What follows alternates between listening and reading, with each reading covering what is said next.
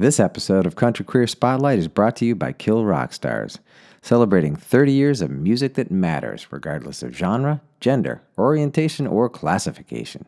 KRS.gay. This episode is also sponsored by Good Morning America, the new album by Lawrence Rothman. Good Morning America is a courageous look at coming out as non-binary, healing from abuse, and overcoming toxicity through radical empathy. Available now on your favorite platform. Ride me, cowboy, till the cows come home. Till the cows come home. Look deep in my eyes, put your hands on my thighs, and ride, ride, ride. Saddle up, cowpokes, and get ready to hit the trail with Country Queer Spotlight, the podcast that introduces you to rising LGBTQ stars on the country scene. Join your host, Rachel Coles, as she chats with her guests about their music, their background, their influences, and more. Let's ride. Ride me, cowboy, till the cows come home. Till the cows come home. Look deep in my eyes, put your hands on my thighs, and ride, ride, ride. Deep in my eyes, put your hands on my thighs, and ride, ride. Howdy, cowpokes, and welcome to Country Queer Spotlight. I'm your host, Rachel Kolst. In this episode, I speak with Patrick Haggerty, the man behind Lavender Country, otherwise known as the first queer country artist to record a queer country album. So I know this episode is a whopper and a big time investment, but when the granddaddy of country music is in front of a microphone, you hit record and let him do what he wants. Patrick and I recorded this interview in late July, and the world has changed a little since then. So with all the amazing fall events Patrick describes in the beginning of the interview, I urge you to double check if they're still happening, because I know the show in Arkansas has been postponed.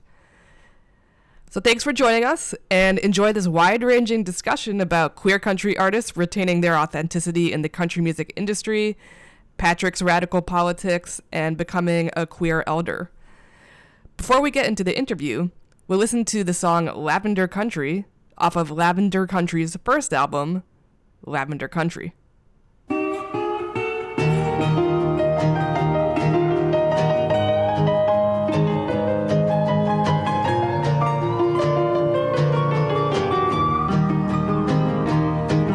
There's nothing left but holes in your weary sexist roles. Time to trade them old PJs for a Goodwill negligee. Y'all come out, my dears, to Lavender Country. Y'all come out and make yourselves to home. It don't matter here who you love or what you wear, 'cause we don't care who's got what chromosome. It don't matter here who you love or what you wear, 'cause we don't care who's got what chromosome.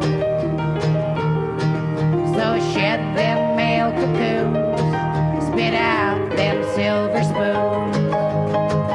Get yourself some pantaloons and a pair of water balloons. Y'all come out, my dears, to Lavender Country. And don't you bother about your sissy ways. When you wear your frilly blouse to the people's outhouse, the folks will hang around and pee for days.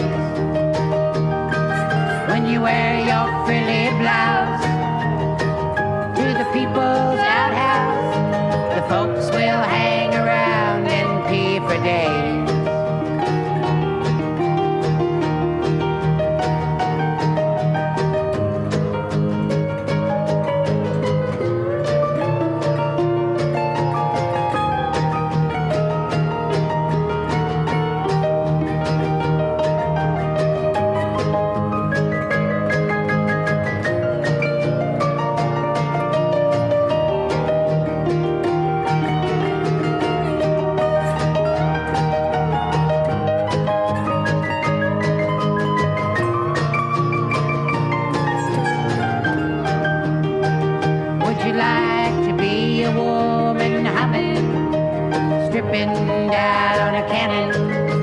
or be a warrior chumming and a strumming lullaby.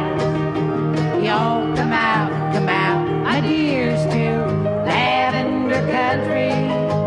Sashay out and give away a try. Whether you tuck in or dangle, when you hear that glad gay tango, you'll just spread your spangled wings and fly. Would you like to be a woman humming, stripping down a cannon, or be a warrior chumming and a strumming lullaby?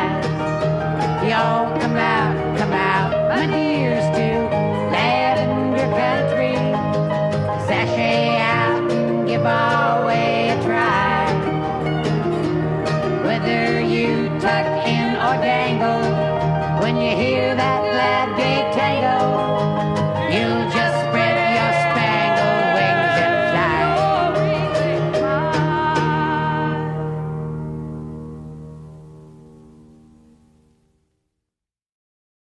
Well, welcome to Country Queer Spotlight. Patrick, how are you doing? I'm getting old. I'm getting old here. Other than that, hey, I'm still on my feet. I've got an incredible fall schedule that I'm not sure I'll live through, but I'm going to try. And hey, I'm still doing shows and I'm still erect. I mean, upright. Well, So it's important to use the right adjective. that's right. I mean, maybe both are Yeah. applicable, but that's not this kind of podcast. Anyway, anyway, that's how it goes with me. Mhm. I'm up in a couple of other things. Did you ever know Fagel Ben Miriam or hear of him? No, I don't think so. Oh, well, Fagel has been gone about 20 years. He's, first run Stonewall activist, Jew from New York, lived in Seattle for a long time, was very outspoken, very pissed off his whole life, and very energetic in terms of movement activity. And you can Google him, and it might be a good idea. He was well known nationally and here in Seattle, and was a comrade and a friend of mine. And I'm currently working on some folks who want to do a documentary about him. So I'm excited about that today. And frankly, I'm glad the documentary is not about me for a change.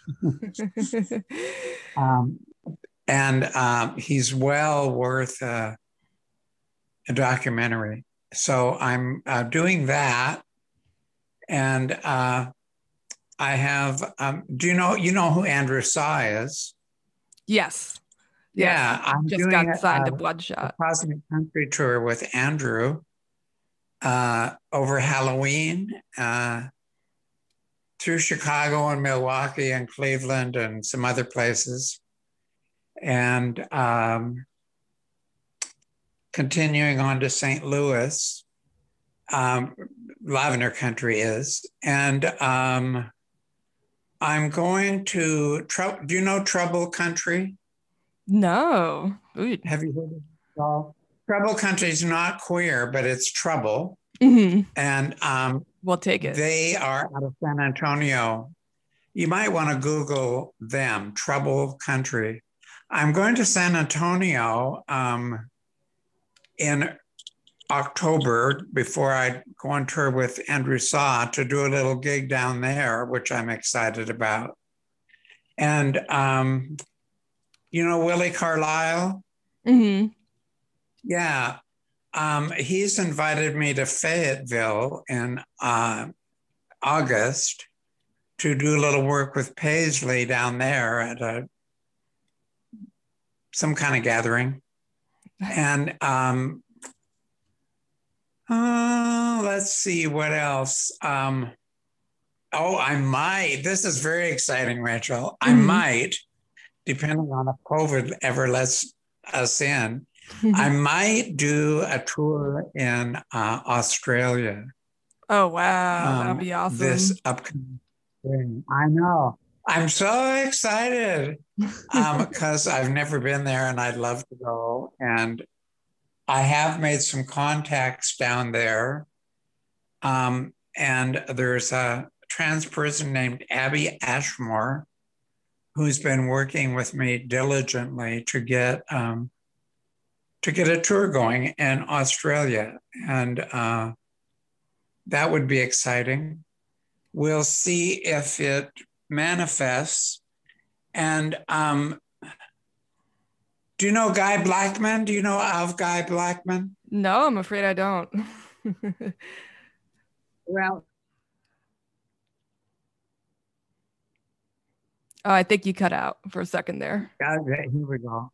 Guy Blackman is a queer who's been very active for a long time in Melbourne.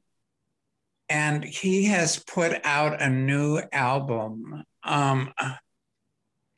I wish I could lay my hands on it, but it's a compilation of a queer music from the 70s to the 80s. Whoa. And I'm on it, and Blackberry's on it, and various other early artists are on it, and it's been getting some truck. I'm trying to lay my hands on it right now, but I think I think my husband ran off with it. I'll find it online. That's cool though.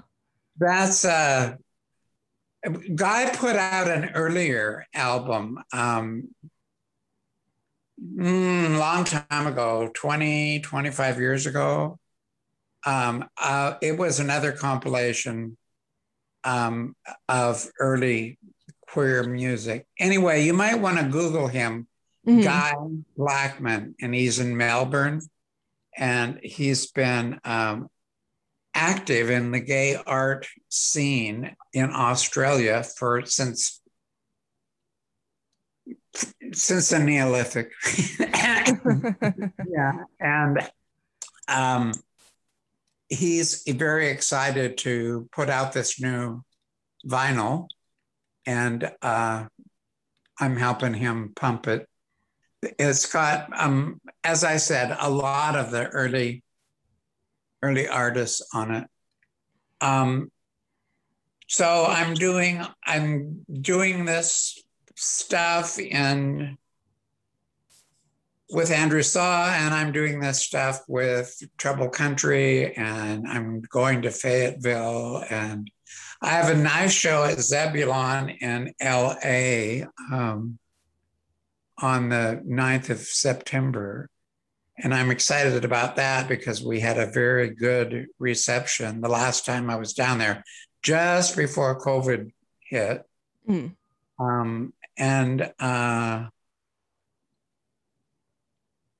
That's about it. This guy in Hollywood's trying to make a movie about me. That's right. I remember we talked about that last time we spoke. He's picked an actor named his name Callum.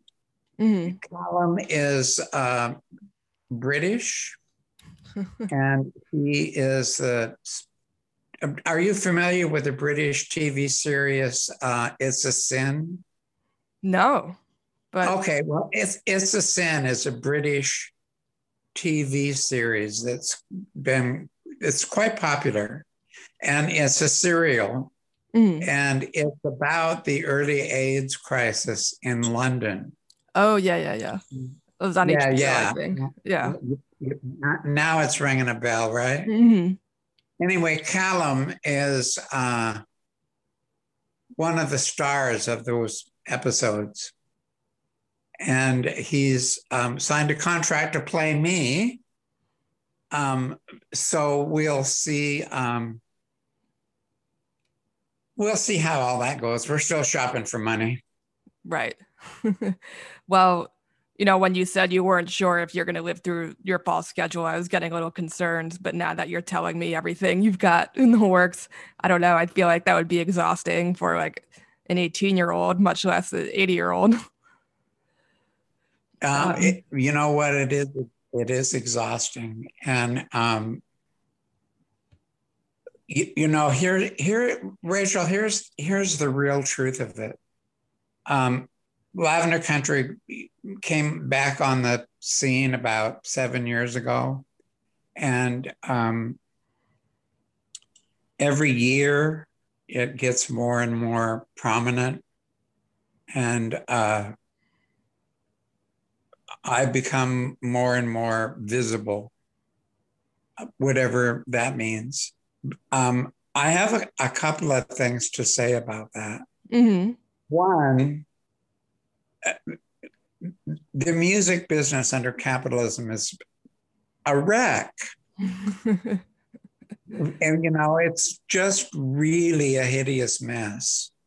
And, a 2 or 3 people rise to stardom, whatever that is. And for every one of them, there are 1,000 other musicians who are equally or more talented, frequently more talented, who never get a chance and who die unrecognized. And anyway, the whole system is icky poo.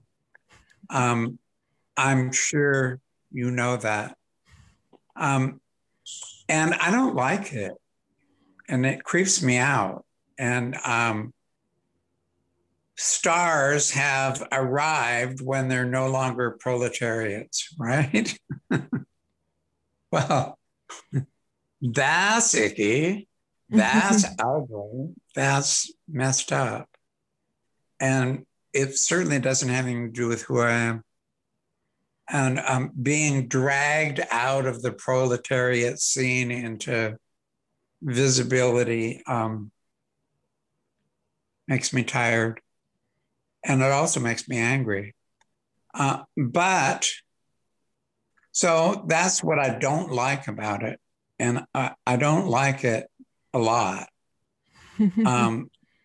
And I scream about it a lot to pretty much anybody who wants to talk to me about it.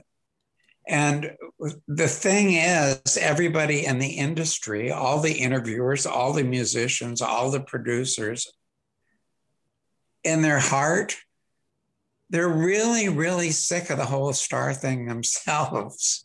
And they know the deeper they are into it, the uglier they know it is. And so when I talk about it, folks are drawn to me. And they go, oh, he's so real, he's so authentic, he's so blah, blah, blah. And it only makes the syndrome worse. At this point, I'm calling it the most illustrious poobah factor. And it's just like inherent in the industry. And like I said, it's a mess and I don't like it. And it's very anti-working class in its orientation. And it's just the way it works. The flip side of it is that in the current political situation that we're in, the country and the world is like in screaming need of Lavender Country and other, radical music. And I'd be remiss in my revolutionary responsibilities if I didn't take advantage of the opportunity to broadcast far and wide, as far and as wide as I can get. So those two things are pushing against one another. My responsibility to move things forward as a revolutionary, and my lack of desire to participate in the notoriety system are always pushing against one another. And I have a lot of trouble with that. It's very conflicting, and I don't know what to do about it. But the more prominent Lavender Country becomes, the more I complain about it, and the more I complain about it, the more respected I get, because everybody's sick of it, and so it bounces down the road like that. I'm very conflicted about it, and the more Lavender Country rises to prominence, and the whole gay music thing rises to prominence, the more conflicted I am about it. So that's what I think about all that. I mean, I think you are touching on a lot of the major questions I wanted to bring to you today. So yeah, let's keep talking about that. I was recently speaking with another journalist about like queer country music, and this journalist is not queer, and it was doing a piece on like queer country music, and a lot of the questions that they asked me were about like queer musicians in like mainstream country music, and like how would I know when queer country has kind of made it. And I felt like the question I feel like the question needs to come from a different angle, which is like not when do queer artists like break through, but more like how can we just thrive without having to worry about, the straits. Everyone, and to go what you were saying about your discomfort, of course there's a fine line between making enough money so that you can make music full time, and what does that mean, and what is success and stardom and comfort. I mean, great artists should be recognized financially so they can continue to do work. But I guess to summarize it all in one question, since Lavender Country was reissued about 7 years ago, you and I have seen like a huge change in the queer country music scene, ultimately for the better. We have a lot of more artists in mainstream Nashville and in all corners of the planet, proudly identifying as country artists who are queer. I was wondering like how you feel. Like, do you feel vindicated after like all this time? Maybe a little jealous or just happy? All of it? Well,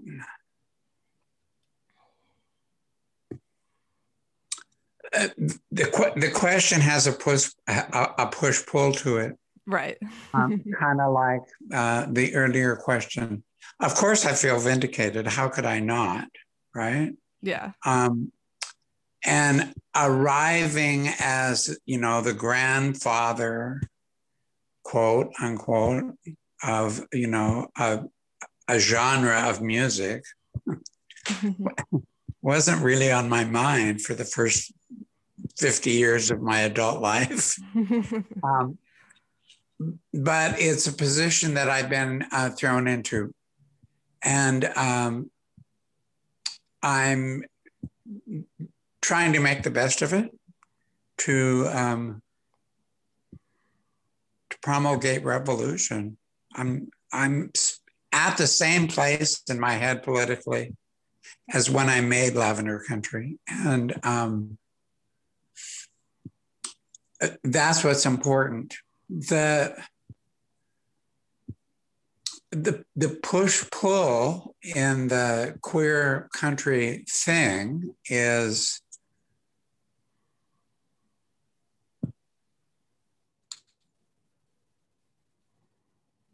the drive to assimilate into the larger, country music scene by being accommodating is inexorable. It's just like weighs on every queer country artist. How to be a queer artist and not be an accommodationist, and capitulate to Nashville's definition of what a star is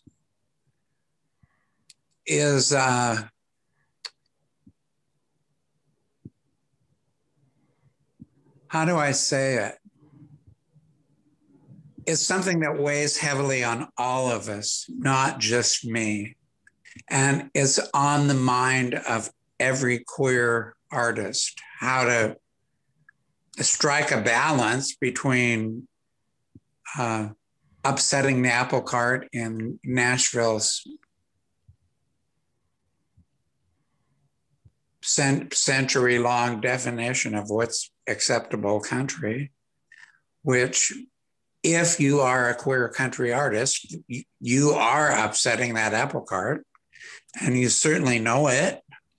And we want to upset that apple cart. And on the other hand, the whole capitalist music system, star system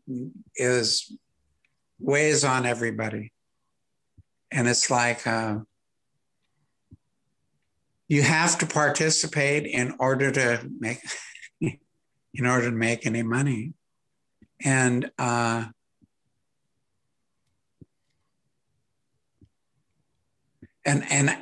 how do you weigh that against your revolutionary responsibility?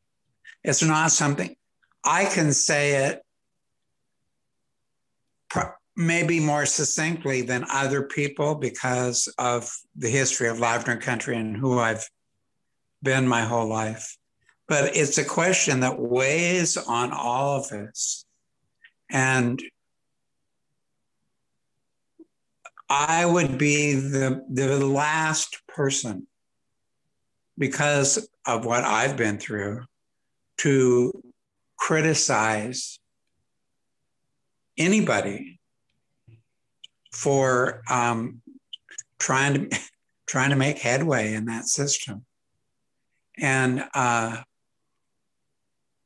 everybody's thrown into the meat grinder of the conflict between being a queer country artist and participating in the capitalist star system. And it's a really hard subject, and I support any queer person in country music to do whatever it is they have to do to get on down the road. And I would be the last person to criticize anyone for participating. On the other hand, if you want me to talk about corporate Nashville, I'd be glad to.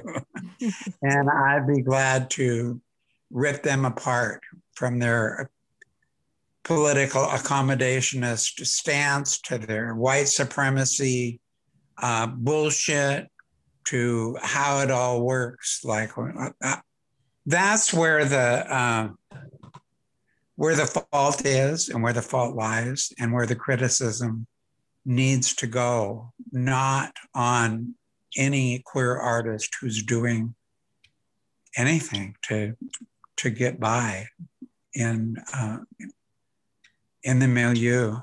And like I say, we all fight with it, right?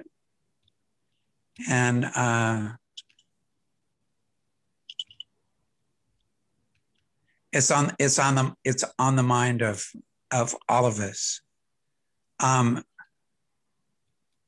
Probably the most prominent right now queer country artist in terms of like stardom is Orville Peck. Mm-hmm.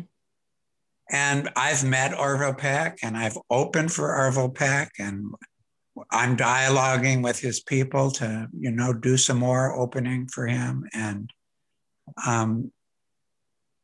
I've talked to him on the phone a couple of times, and he's a very good example of what I'm talking about, because he's like top of the line in terms of being a star. And he has a lot of respect for me.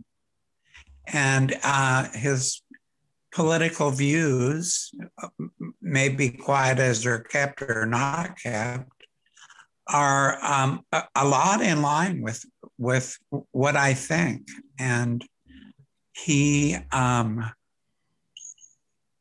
likes me, and I like him. And he's doing what he does successfully to get by in that system, and he's pulling it off. And I take my hat off to him. He's a great guy personally, and we have a lot of political solidarity, and he understands the conflict that I'm describing probably better than anyone. And so I take my hat off to Orville Peck for getting as far as he's gotten. And I appreciate his respect for me. And I would gleefully open a show for Orville Peck whenever it was feasible.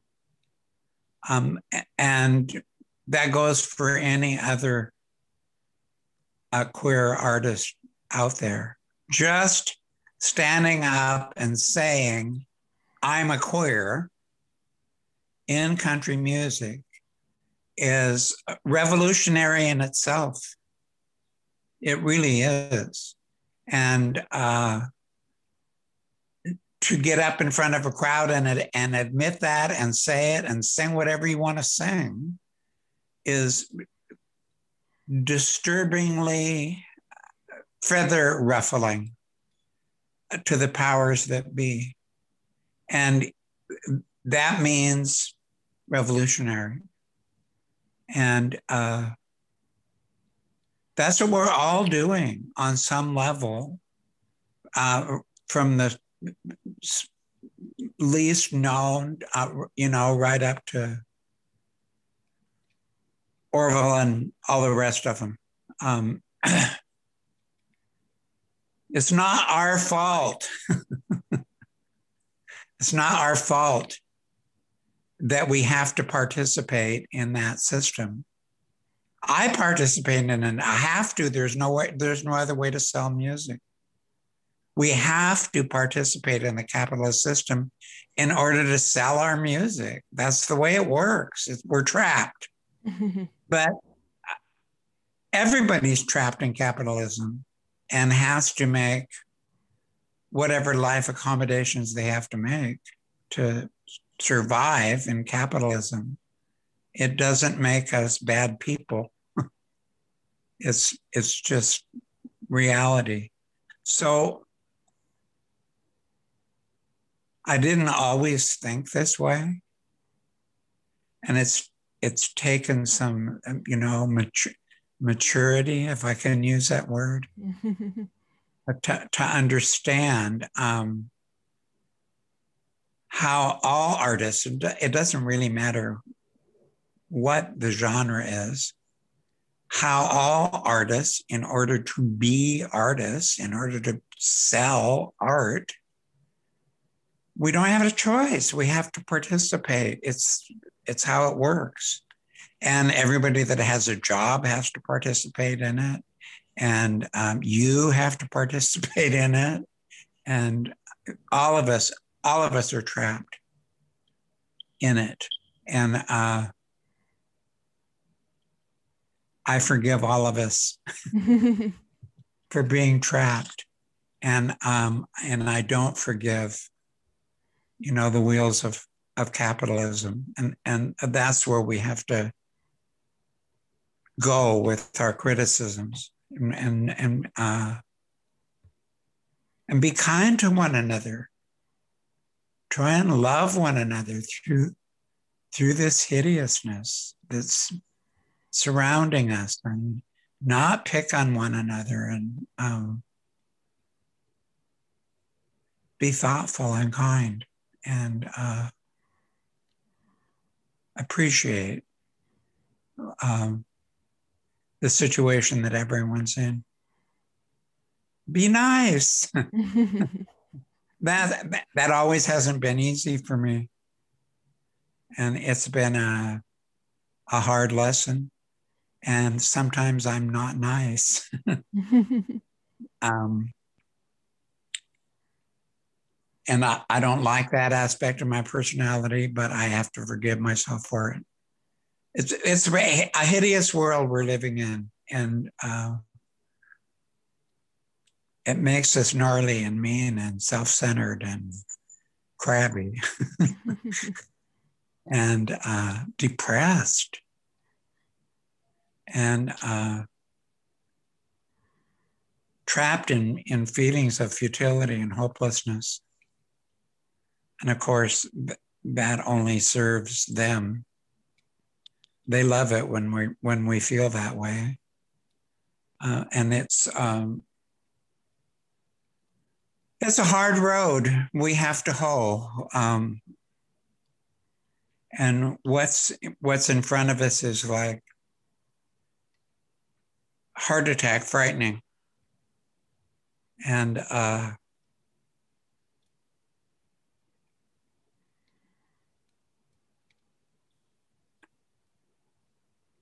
I'm 77. I'm probably, I doubt if I'm going to make it to 87. That would be like amazing. It's really not in my genetic profile. I've already busted my genetic profile, if you want to know the truth.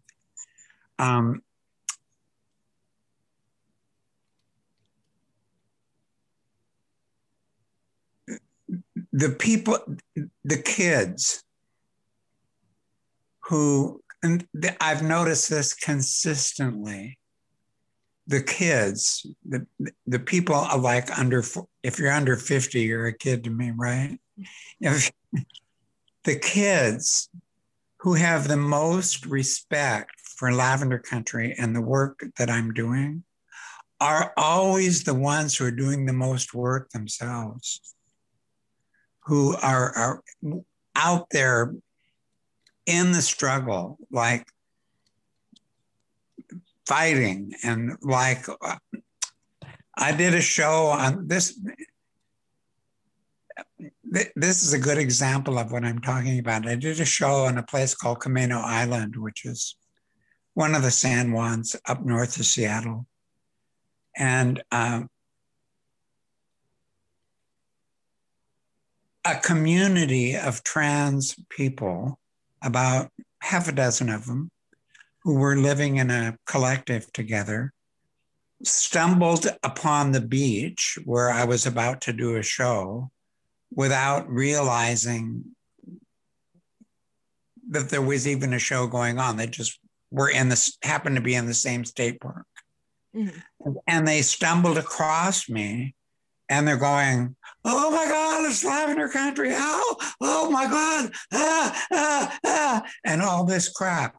And then I get into who they are and what they are doing. And the political contributions that they're making are incredible. And all of them are out in the street all the time, doing really important work.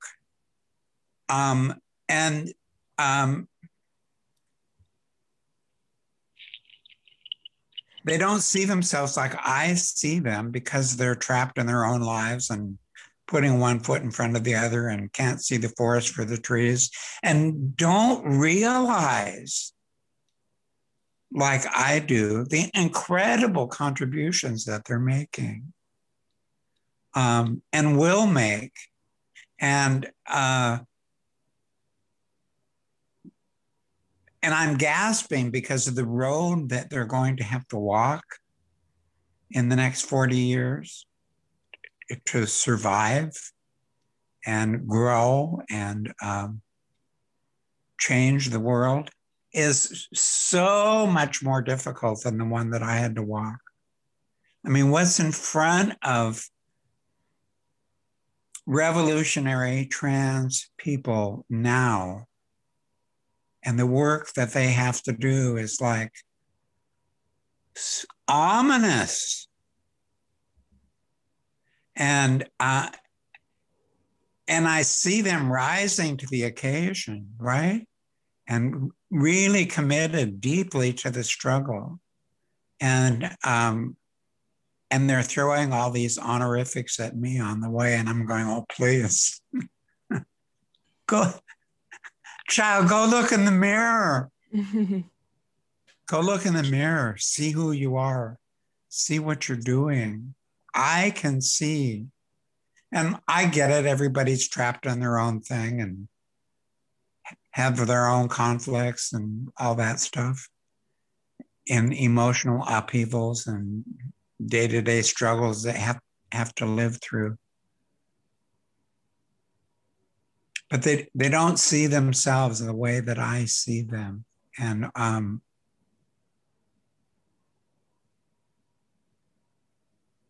there's some real heroes coming up, you know, who are going to be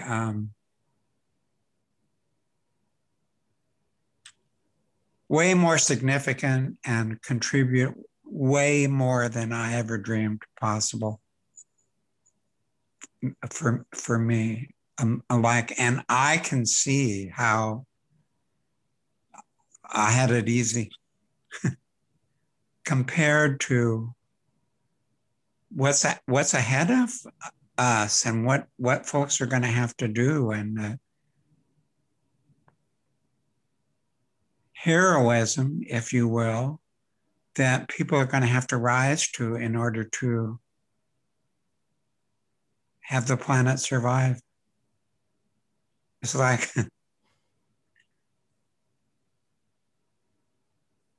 don't put that hero shit on me. Like, go look in the mirror. That's my my perspective and how I see it. And that certainly goes for every queer country artist under 40. And most of us are.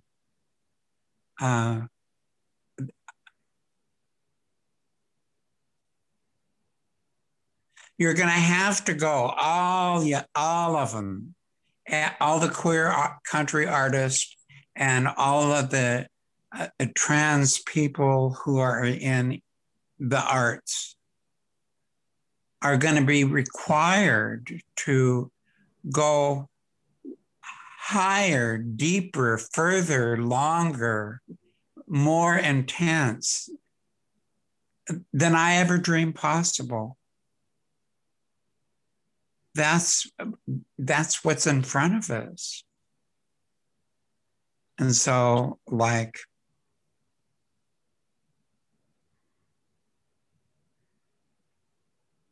that's what I think about that. Go look in the mirror. Go illustrious Pooh-Bah yourself. Yeah.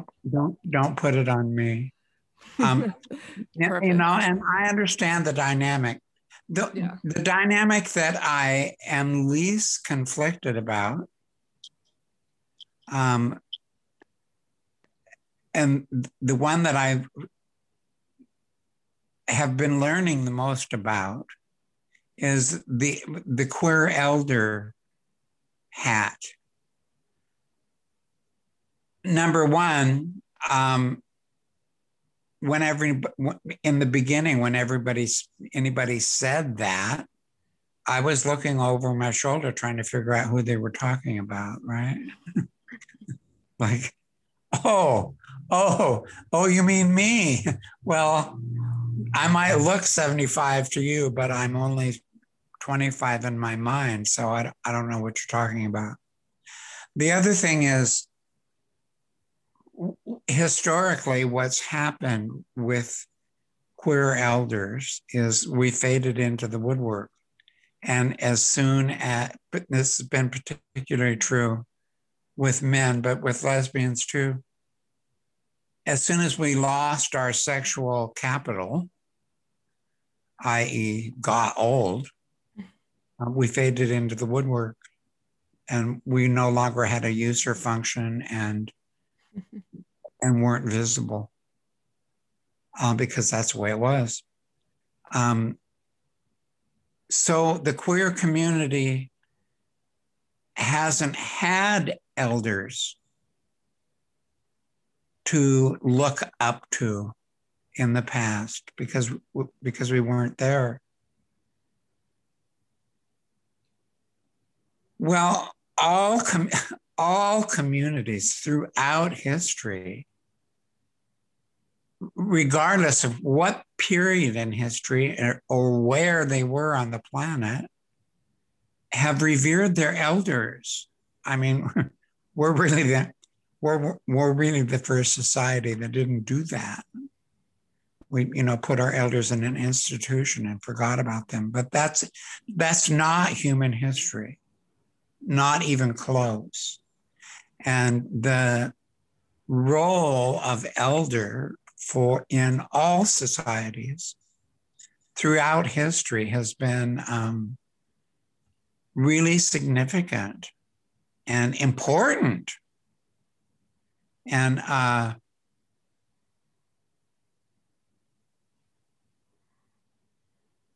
the queer community needs elders badly. And for all those sociological reasons that communities everywhere have needed elders. And I've come to realize that I am an elder. Oh dear. And that it's a really significant role, and that I have a responsibility to pick up that mantle and play it the best way I know how, because it's really important. And there's nothing conflicting about it. It's, it doesn't have capitalist trappings, and, any queer that's over 50 can start assuming that role. And we're all going to get there if we live. And it's something that all of us are going to be doing. And I'm loving that. I'm loving the idea of assuming the responsibility to play that role because it's really critical. And queers haven't had that before. One of the dynamics that's going on with me and Lavender Country about the elder thing is if anything, it's being over glorified because we've never had the opportunity before. We're in a lot of respects, the queers that are my age now are the first generation of real visible elders to our community, and everybody's all excited about it. And the reason they're excited about it is because whether they realize it or not, they feel that it's our first chance. And so it's even like more important to play the role and do the best we can with it. But in the beginning and now, it's really hard because I'm constantly looking over my shoulder and going, who are you talking about? And I'm going, then there's always a little bit of surprise in me when I go, oh my God, you're talking about me. Duh. Before I get into my next question, I was wondering, and this might tie into your political consciousness, the origins of your political consciousness. Is there any like one artist you could think of who's been like a huge influence on you? That's a question I ask everybody on the podcast.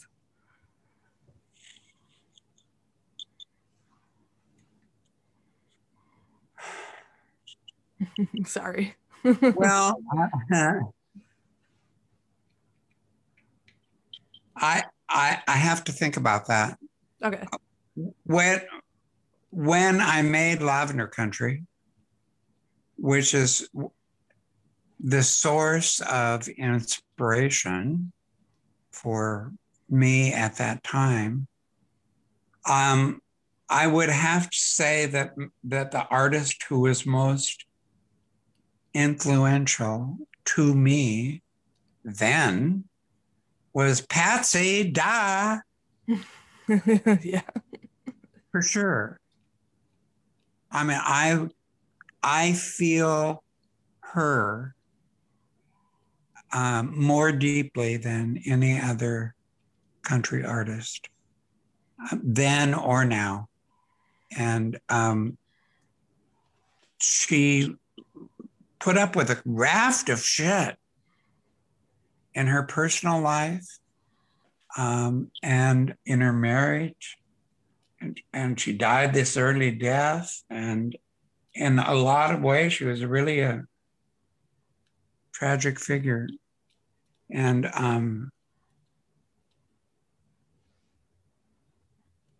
her contributions were enormous. And in my next life, I'm going to be Patsy. I swear. That's how I feel about it. There is something very queer about her music. I felt like that was also that meaning was also very important to my. There is something very queer about her music, even though that was like obviously subconscious. Mm-hmm. And on her level, it's why gay men can sing Patsy so eloquently over and over and over and over, is because there's a real queer identity in it. So if I had to pick somebody, I would pick Patsy. If I had to pick an artist who I thought had done the most for queers, Dolly. Mm-hmm. Dolly's done a lot for queers early and consistently. And, you know, like some of Dolly's comments about queerness are just priceless. Are you familiar with any of them? Yeah, I can't think of any off the top of my head, but Well, you know, the whole general like, yeah, I love gay people, so what? Yeah, they're very pithy. Some of them are just delightful. Yeah. And she has a way of comically turning it back on whoever it is that's unfairly and in mean-spiritedly questioning her about it. One of the early things Dolly said when somebody asked her about did she support gay rights, this is back in the 70s. I think it was something like, well, of course I support gay rights. Who do you think gonna do my hair? I always loved that one. And I saw her in an interview that went something like this. There was a mean-spirited reporter who said to her, "Dolly, there's a rumor going around that you're a lesbian. Are you a lesbian?" And it was clearly unkind and it was clearly confrontational. And Dolly said, "Are you crazy? Of course I'm not a lesbian. Why don't you ask my husband if he thinks I'm a lesbian?" "What kind of an idiot are you calling me a lesbian?" "No, I'm not a lesbian. My girlfriend is, but I ain't." Right. Yeah. And I love. Interestingly, I'm not a wild fan of Dolly Parton's music per se. That there are other country artists that I love more, but I think that her contributions to gay rights have been immeasurable, and we'd be a lot worse off if we didn't have her. And I love her for that. She's not my favorite country music artist. Yeah. I mean, she's also like very much about like how many albums has she made and how many have her fans like actually listened to recently. You know, like it's so much more about like the aesthetic and the aura that she brings. It's not only the music, I guess is my point. Yeah, it is. And you know, she's a really good artist, and I certainly wouldn't down her for any of her albums or songs that she's written. She's just not my favorite. Yeah. This is a good time to listen to Patsy Cline's immortal Walking After Midnight. And we'll also listen to one of the most devastating songs from Lavender Country, Waltzing Willow Trilogy, about what happens to a gentleman after he's caught walking after midnight.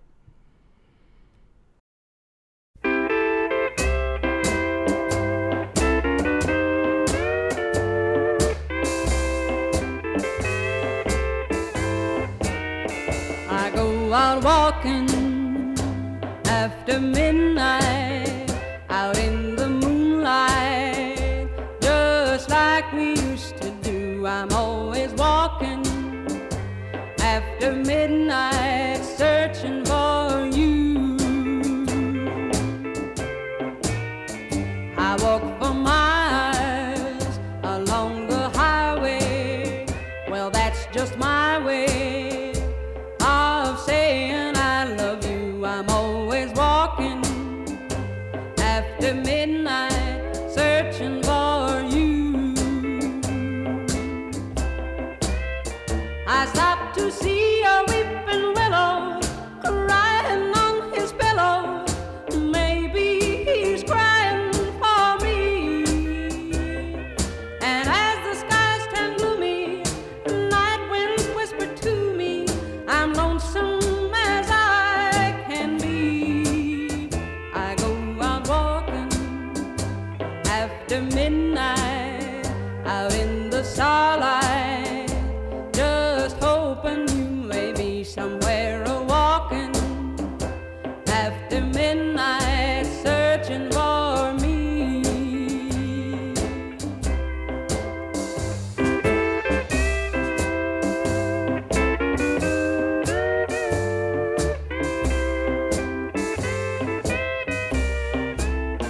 I stopped to see a weeping willow crying on his pillow. Maybe he's crying for me.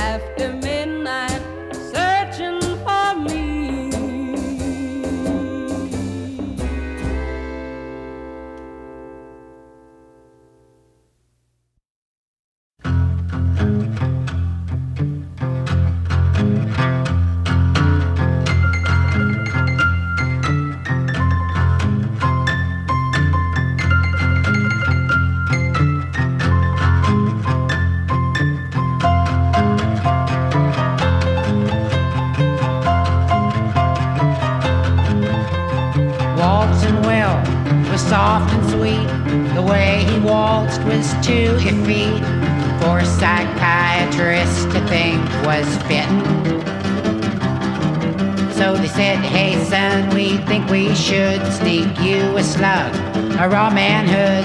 The state hospital's just the place to get one. Now they call him a queer sickie. They herd him to group therapy. They lock him up at night so he don't escape.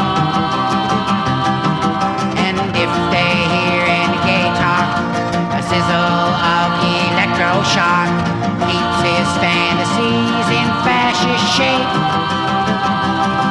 They call it mental hygiene, but I call it psychic rape. And he won't get no restitution till we're dealing with the fact that all the mental institutions are backed by a pack of straight white honky quacks. They're backed by a pack of straight white honky quacks. Old Jim Jones and Tommy T were lovers to the nth degree. They had their thing together pretty good. But Tom was only 17 when his folks found out what was happening. Mama cried and Pa demanded blood. Then the news began to fester that Jim was a child molester. What jury is gonna stand for that disease? They put him in the pen. They call him Faggy Jim. How ironic that his bust was sodomy. 'Cause the prison guards use him to get their rocks off when they clean. It's not depend on an election to set him loose from that bomb round with a good dose of insurrection. We could wipe that claptrap jailhouse off the map. We could wipe that claptrap jailhouse off the map.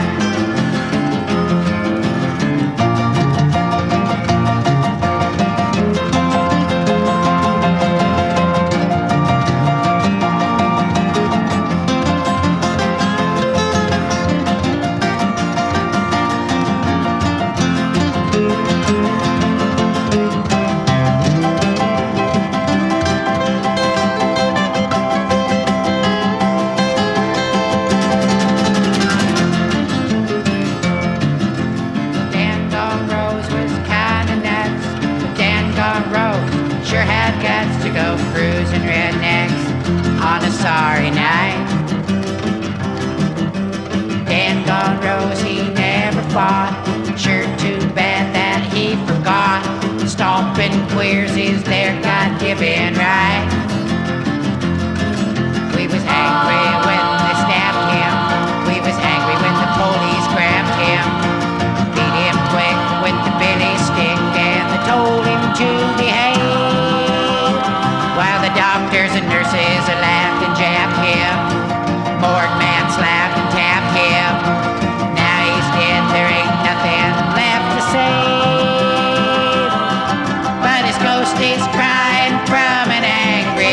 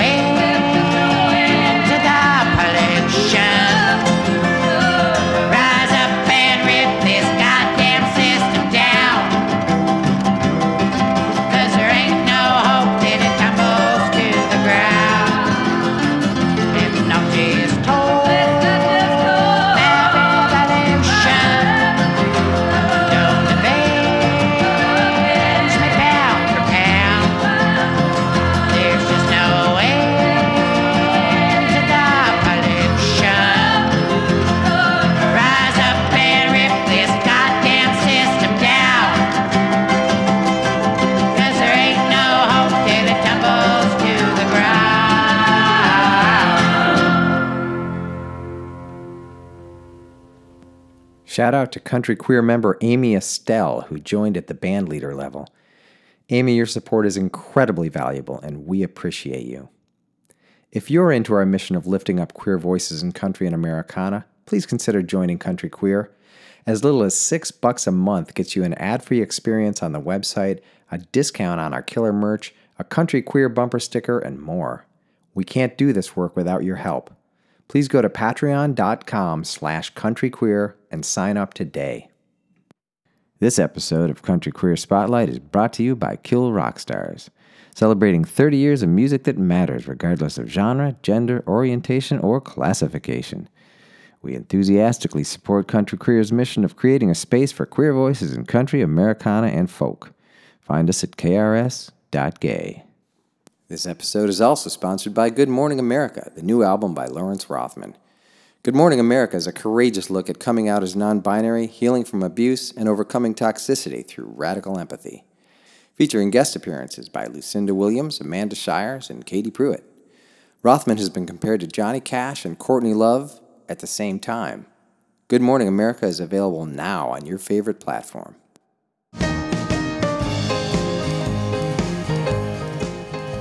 You're listening to Country Queer Spotlight, the podcast that introduces you to rising LGBTQ stars on the country scene.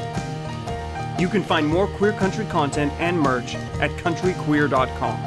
Now, back to the show with your host, Rachel Kolst. Ride me cowboy till the cows come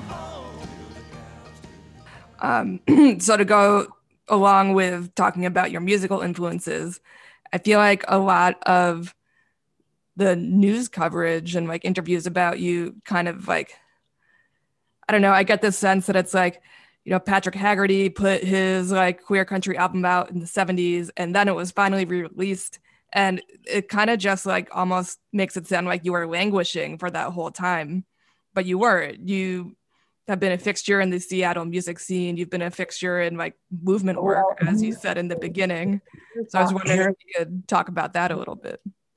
Here's how that worked. Yeah. When I made Lavender Country, I was completely poisoned musically. And for like 40 years, nobody would work with me. And putting out Lavender Country branded me as a renegade and an upstart. And I was like musically poisoned for a long time. And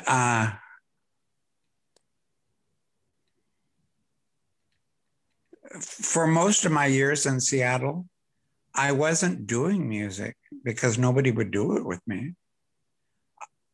However, that was it. When I made Lavender Country, I knew that it would poison me forever. And I turned out to be wrong about that, but it did poison me for a really long time. And I made that decision consciously, knowing that it was going to deny me a career in music. And sure enough, it did for a really long time. But I didn't have any time to sit around and cry about it. I had plenty of things to do. And I led a really rich, full, engaging life during the years that I wasn't doing music, that I don't have any regrets about. And I accomplished a lot as a queer Marxist activist in the Puget Sound area. And some of my most heartfelt achievements in my life were in those years. They might be unsung, but they were really important to me and to the people around me. And also, those were the years that I was raising my children. And I'm like every other decent parent. My children are so much more important to me than anything else in the world. I'm sure your mother feels that way about you, right? Well, so do I. I'm a parent to two children who are lovely people and who are, making important contributions and strides in their own right, and who are accomplishing major things. And I really like my children, and my children are incredibly talented and sophisticated and progressive and doing all kinds of interesting things. And I'm their dad. And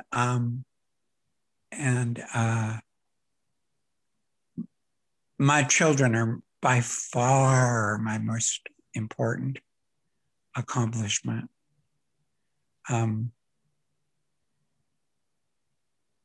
Every good parent feels that way, I know your mom feels that way about you. And right, she does, right? And that's what we do as good parents, and we put our life's love and energy and sense of importance there. So my children far exceed anything else that I have ever done in my life or will do. And I've been married for 33 years, right? And that has been a major accomplishment. And it hasn't been easy, but it's been a really good relationship for a long time. Then getting back to music, before Lavender Country hit the scenes, I was doing music in senior complexes. For a long time, almost 20 years. And I was doing senior music in senior complexes, mostly around the county that I live in, for a long time. And I had a really good harmonica player from South Chicago, a blues guy. And when we first got together, we just really collided. But we worked out a rhythm and a routine. And, we called ourselves Memory Lane Songs. And Memory Lane Songs was an item in the county here for the better part of 20 years. And I was singing old covers to old people when the Lavender Country thing hit. And I loved it. And I did it for a long time. And we did 100 shows a year for, 15 or 20 years. And that's a lot of shows. Yeah. Yeah. 1,000 that I did with Bobby Taylor, my partner. And by the time you do 1,000 shows with somebody, you're supposed to be good. or you're supposed to sit down and shut up, right? Yeah. And so quiet as it's kept, that was a major accomplishment in my music history, was that I did Memory Lane Songs with Bobby Taylor. And he does Lavender Country with me sometimes. And he's my neighbor and friend and comrade. And he just lives down the hill from me. Memory Lane Songs allowed me to get back into music. And this went on from 2000 to 2017. And we got really good. We were doing really, really nice, polished shows. And Memory Lane Songs is quiet as it's kept us a major music accomplishment. And it allowed me to get back into music when nobody else would listen to me, because I moved from one county to another, and the seniors in the county that I moved to didn't know anything about Lavender Country. and I didn't have to be Lavender Country. And I had a whole other musical identity that was not related to Lavender Country and its history, and proved to myself and the world around me that I was a good musician without Lavender Country. So that is important to me. And the other thing is, when Lavender Country hit, I'm like 70 years old, right? And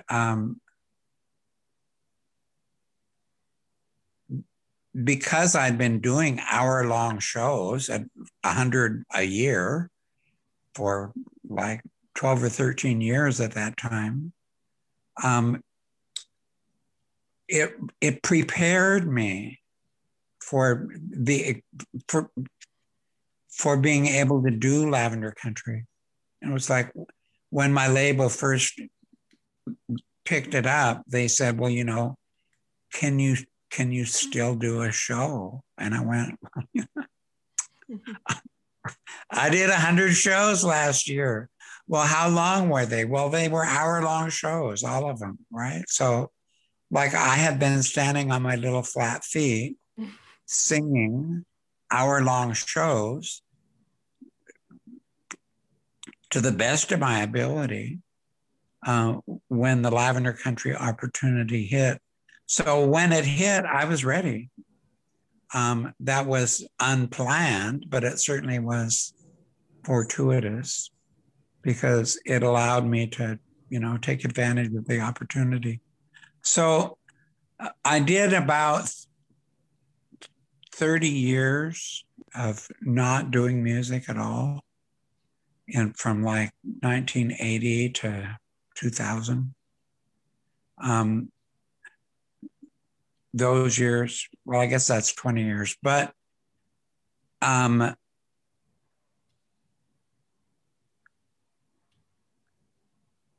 me put it this way. When I married my husband, when I hooked up with him in 1988, and committed to him and started living with him, I believe it was like 3 years into our relationship when we went over to a friend's house, and my friend said, you don't know about Lavender Country? You don't even know Patrick made Lavender Country? And Lavender Country was so dead. And what I was doing at the time was so like not related that I forgot to tell my husband that I made Lavender Country. And he didn't know it till it was like three years into our relationship. And, and a friend turned him onto it, who happened to be around when I made it. So I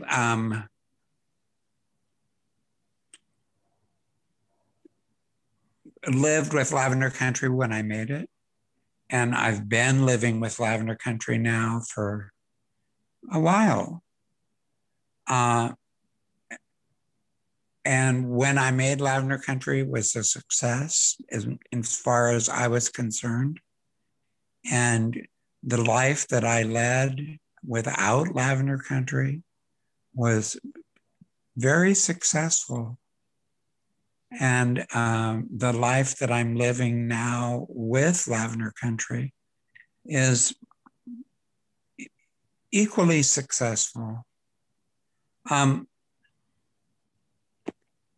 certainly more prominent now than I've ever been, but the other parts of my life during the Stonewall movement, when I was making Lavender Country, and on the years of activism that I spent as a screaming Marxist bitch without music in Seattle, was like really significant to me and a major accomplishment. And so is what's happening now. But I know how to live without Lavender Country. I can do it quite well. And when Lavender Country first came out, I thought, well, this is going to be a 6-month flash in the pan, and then I'll go back to my normal life. And I turned out that I was wrong about that. Quite wrong, actually. But I guess my point is, I was proud of my accomplishments in the early Stonewall years when I was a gay activist, when I was making Lavender Country. I was proud of my accomplishments in all the intervening years when I had nothing to do with Lavender Country. And, I'm proud of what I've been able to do with it now. And if it dies tomorrow, I'm fine. I'm fine. I love having Lavender Country in my life right now, but I don't need it. I can do without it. And there are days when I'm so frustrated with how it goes that I'm going, oh God, let me not do Lavender Country and do something else for a while. I think that a lot. Going very well. Yeah. I can do without it, or I can do with it. But I know that it's really playing an important political role right now. And that's my motivation. And that's what I think is important. And that's what keeps me going. And that's why I continue to do it. Part of me, I mean, I'm a stage whore. I always have been. It's always been part of my personality. I mean, you have to be to do this, right? It's something that it's in all of us, whether we admit it or not. If we're performers, that means we're stage whores. And that's an aspect of it. And part of the notoriety of Lavender Country is like, yeah, okay, I can get off on it. But it's so insignificant compared to what we're facing and compared to what we need to do and compared to the role that I'm playing politically right now in order to transform society. I mean, the most illustrious poobah factor is like, oh, please, could we talk about something else? I think something like I've always wondered, and I do think about it like from time to time, so I'm not just blowing smoke up your butt, but let me preface this with like, I think it's very reasonable to assume that there were people before 1970 like writing and performing queer country music, but you recorded the first known album. And I was wondering, like, why did you make an album instead of just like, playing these like acerbic, funny, raunchy songs around, the Puget Sound and leaving it at that? What made you want to make and record an album, which I bet was pretty expensive at the time too?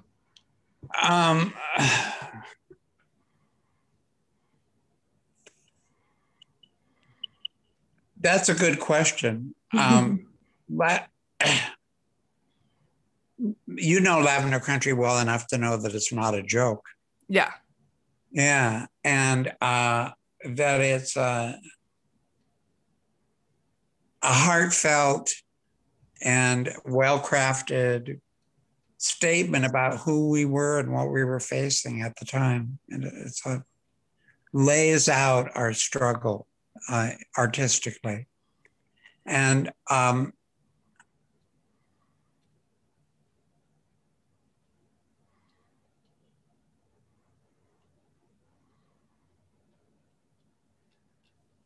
I had to make a choice. It was a conscious choice, like in 1971 and 1972, whether I wanted to pursue music and stage work and be on stage and be an actor and or singer, which I really wanted to do badly.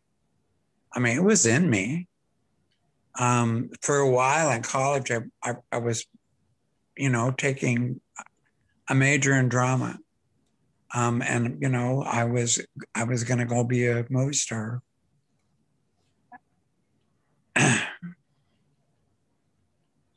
In 1972, I had to make a choice about whether I wanted to be a queer screaming Marxist bitch, loudmouth, or whether I wanted to be an actor, singer. And I couldn't do both. I couldn't. It was absurd. You could not be a screaming Marxist, queer, bitch, Hollywood movie star in 1972. Or in 2021. Yeah. I mean, now it's on the horizon. Yeah. But at that time, it was completely absurd. It was like, you have to make this choice. What are you going to choose? Are you going to go be an actor, singer, and go to Hollywood and go to Nashville and try and shuffle through and get along and, negotiate the politics of closetry so you can be an artist? Or are you going to be a screaming Marxist bitch? Choose. You can't do both. And so I did choose. In 1971 when I went to Cuba with the Venceremos Brigade. That was my choice. And I made the choice deliberately and consciously. But in making that choice, I went, well, you know what?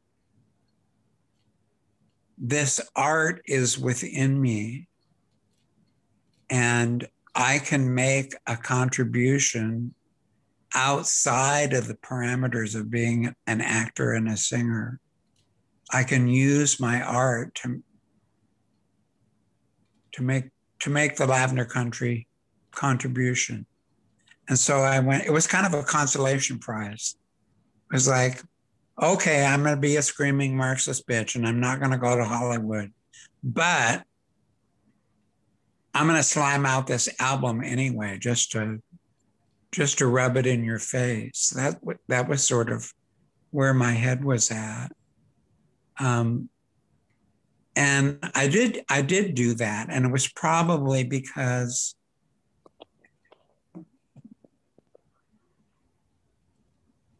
I couldn't deny the art that was burning within me. It like had to come out some kind of way. And I wasn't the first. I was the first one to hit the scene with a gay country album. Right. Yeah. But there were other queer artists and actors and singers in 1970 who were using their art to foment queer revolution. A lot of us, there were a lot of early gay artists. And certainly, the early lesbians, Chris Williamson and, all of them, they were really cutting a swath, especially in the women's music scene. Right. And no, they weren't, quote, famous, unquote, but they were really good artists and they were using the art to make a contribution. And yeah, I might have been the first one to make an album, but Alex Dobkin put out Lavender Jane Loves Women like months after I made Lavender Country. Blackberry was there, and he was doing his. I did my first show with Blackberry in 1975, and we've been doing shows ever since. And Stephen Grossman put out Caravans Tonight a couple of years after I made Lavender Country. And no, it wasn't country, but it was Stephen Grossman, and he was really a good artist. And there was a whole pack of lesbian singers who came out at that time. So yes, I was first, but only by a hair, right? And that one of the reasons that I say I put out the first queer country album is because Alex Dobkin put out her album literally months after Lavender Country came out. And no, it wasn't country, but it was a queer album. And the fact that it came out 4 or 5 months after Lavender Country, I just didn't ever want to say I was the first queer artist to put out an album, even though that was technically true, because it was a slam to Alex, right? It was a sheer coincidence that Lavender Country came out months before her album. And so I never wanted to say I was first, even though I knew I was, because it was a put down to Alex, and I didn't want to do that to her. I mean, she was a co-traveler. And for me to say, I beat Alex to the punch, well, fuck that. Right? That just always hit me as no, that's just wrong. Don't do that. Because she and I were first on the scene together, and other artists, Chris Williamson and Holly Near, and there was a whole raft of lesbian artists that were early on the scene, and gay men too, doing what we were doing. So being the first thing, yeah, I was the first country. Okay, I'll stand up and take credit for that. But I don't like to step up and say I was first at the first queer artist, because I wasn't. Yeah. Because I wasn't. There were a batch of us who came out with our art during the early Stonewall movement. And they deserve as much credit as me, more maybe.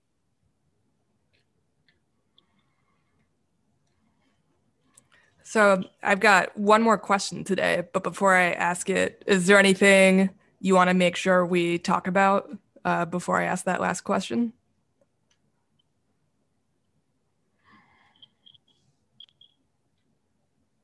No, I don't think so. I think I've covered the territory of what I want to say today and what I want to put out. I already said the most significant thing that I have to say, and that is the kids, i.e., people under 40,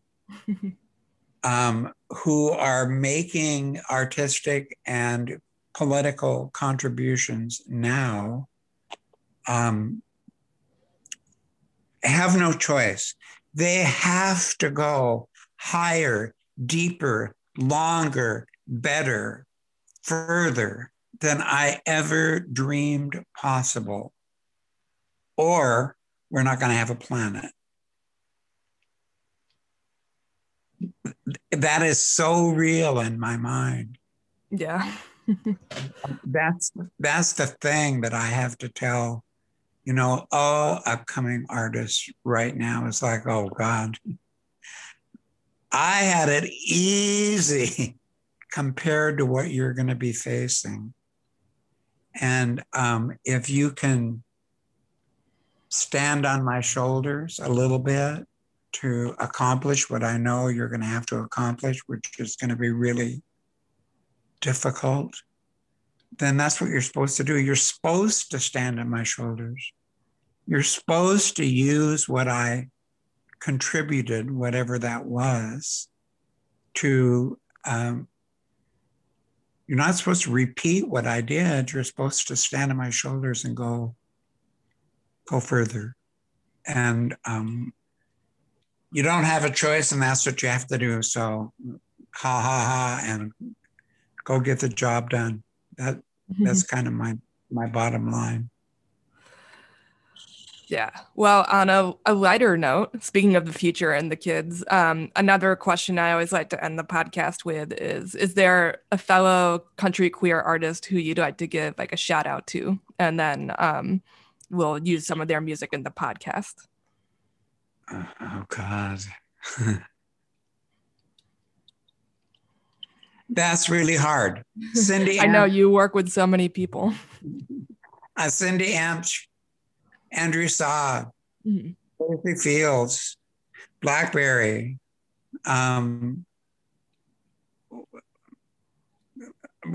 there's four right off the top of my head. Sure. And, no hurt feelings for anybody else. That's not how this game is played. So don't worry about it. Everybody else. Sarah Shook. Hi, Sarah.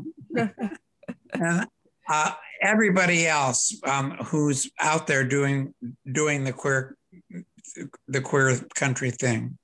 There's a lot of us now, and I love you all, and keep doing what you're doing, and I'm with you, no matter where you are, no matter what you're accomplishing or trying to do. There's no such thing as being a queer accommodationist. Ultimately, you can't do both of those things at the same time. So anybody who's standing up and saying, I'm a queer, in my mind, is a revolutionary, no matter how they do it. No matter how bland they are or trying to make a career or whatever. If you say, I'm a queer and I do country music, that's revolutionary. Own it, be it, love it. Well, thanks, Patrick. I really appreciate your time today. I know you've got a lot of exciting stuff on the horizon, so I hope it all comes to pass. Oh, we'll see what happens. I'll be at it as long as I'm on my feet, and that's all. I know how to live with Lavender Country, and I know how to live without it too. So, yeah.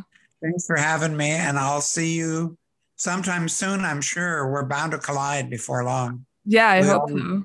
We always do. Yeah, and stay safe. All right, bye.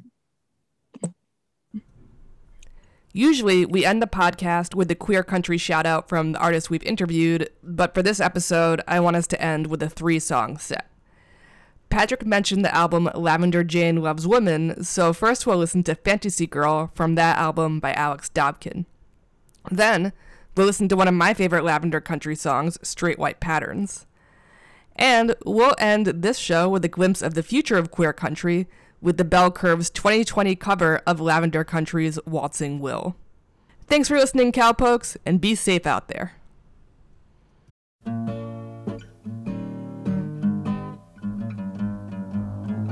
Here she is and made to order, spicy and clean and sugar and smiles. She'll caress you and nestle your feathers in style. In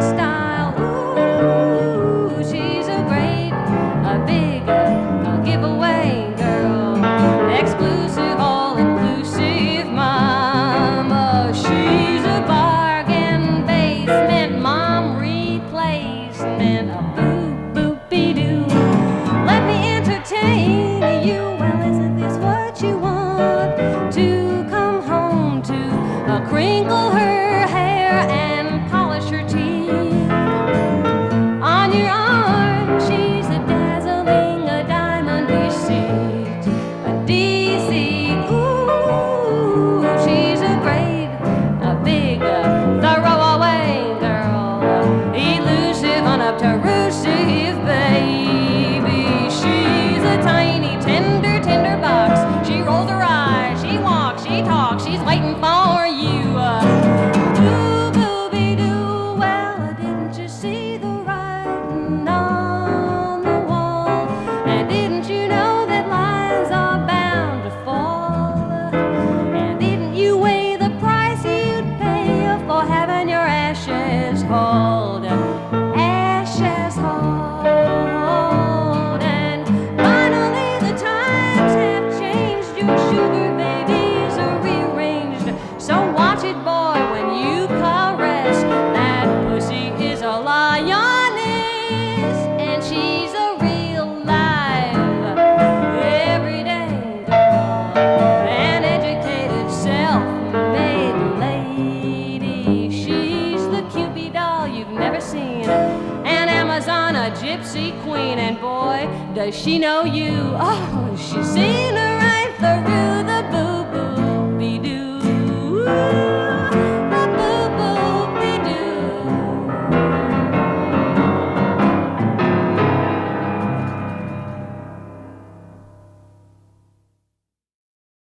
Wish that I could love you more than the times we stopped to score, the wastelands we've been through before, just because we know them.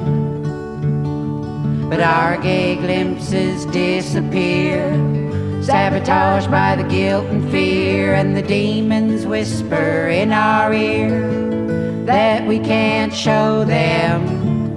We're mannequins all staunch and clean while we scheme our hollow dreams, and we don't believe men ought to cry for men, because we're trapped in straight white patterns, and they're coming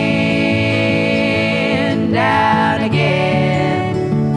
So pay the price for straight white patterns, and don't think of what might have been. We need these fears to vanish, but it seems like we've been banished to the roles that mold those mannish modes of distance. We never seem to comprehend love is not some dividend, a plot to get more than we spend, till our resistance gets ground down to the bone. Our hearts are out on loan to strangers locked in stilted pantomime, but we buy them straight white patterns, spend our lives at the 5 and dime, where the price for straight white patterns is surrender to our gender one more time.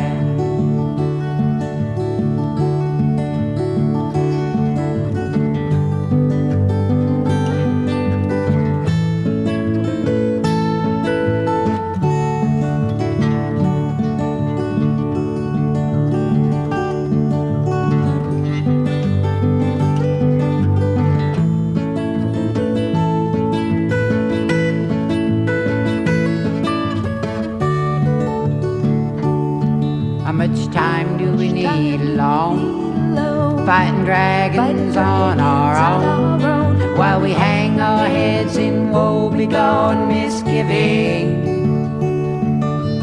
waiting for men, friends to return? I smile while stoic ulcers churn, guts to grit. When will we learn that gay is for the living? We just lay low and hide our pain, and do like we was trained. Our desperation's easy to explain. We're trapped in straight white patterns, and they're coming down again. So pay the price for straight white patterns, and don't think of what might have been.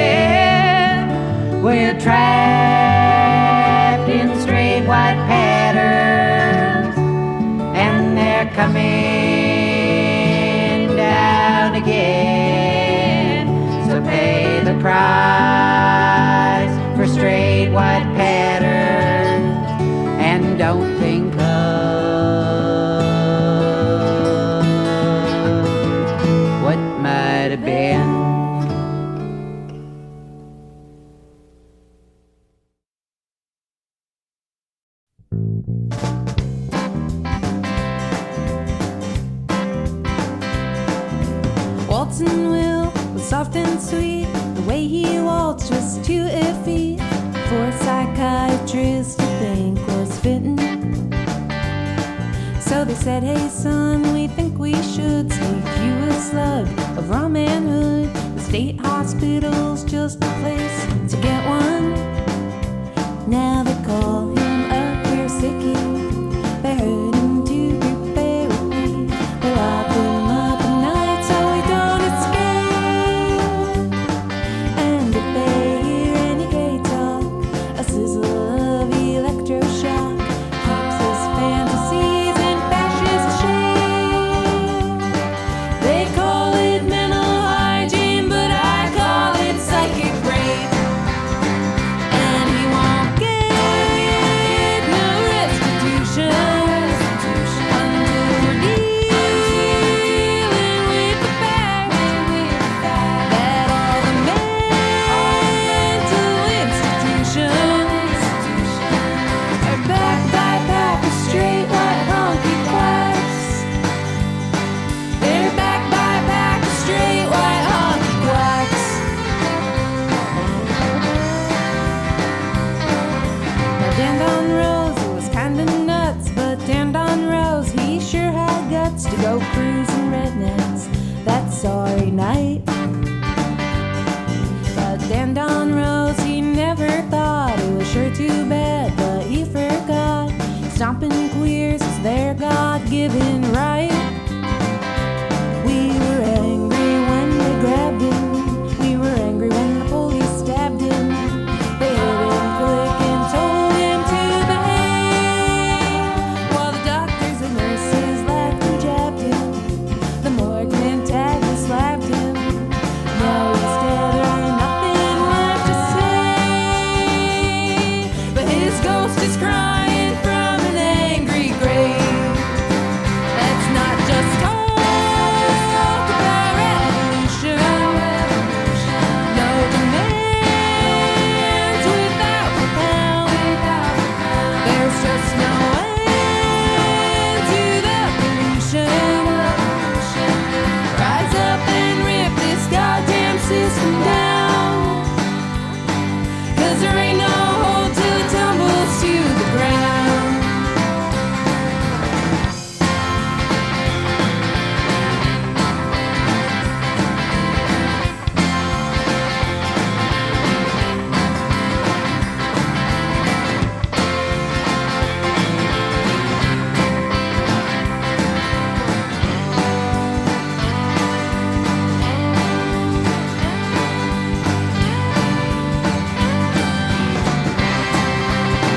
Let's not just talk about revolution.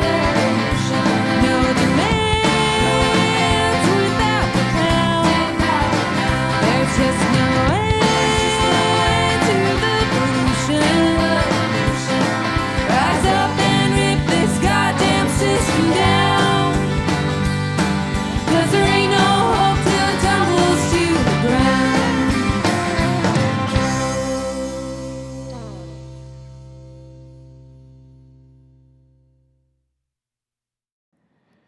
This episode of Country Queer Spotlight has been brought to you by Kill Rock Stars, celebrating 30 years of music that matters regardless of genre, gender, orientation, or classification. KRS.gay. This episode has also been sponsored by Good Morning America, the new album by Lawrence Rothman. Good Morning America is a courageous look at coming out as non-binary, healing from abuse, and overcoming toxicity through radical empathy. Available now on your favorite platform.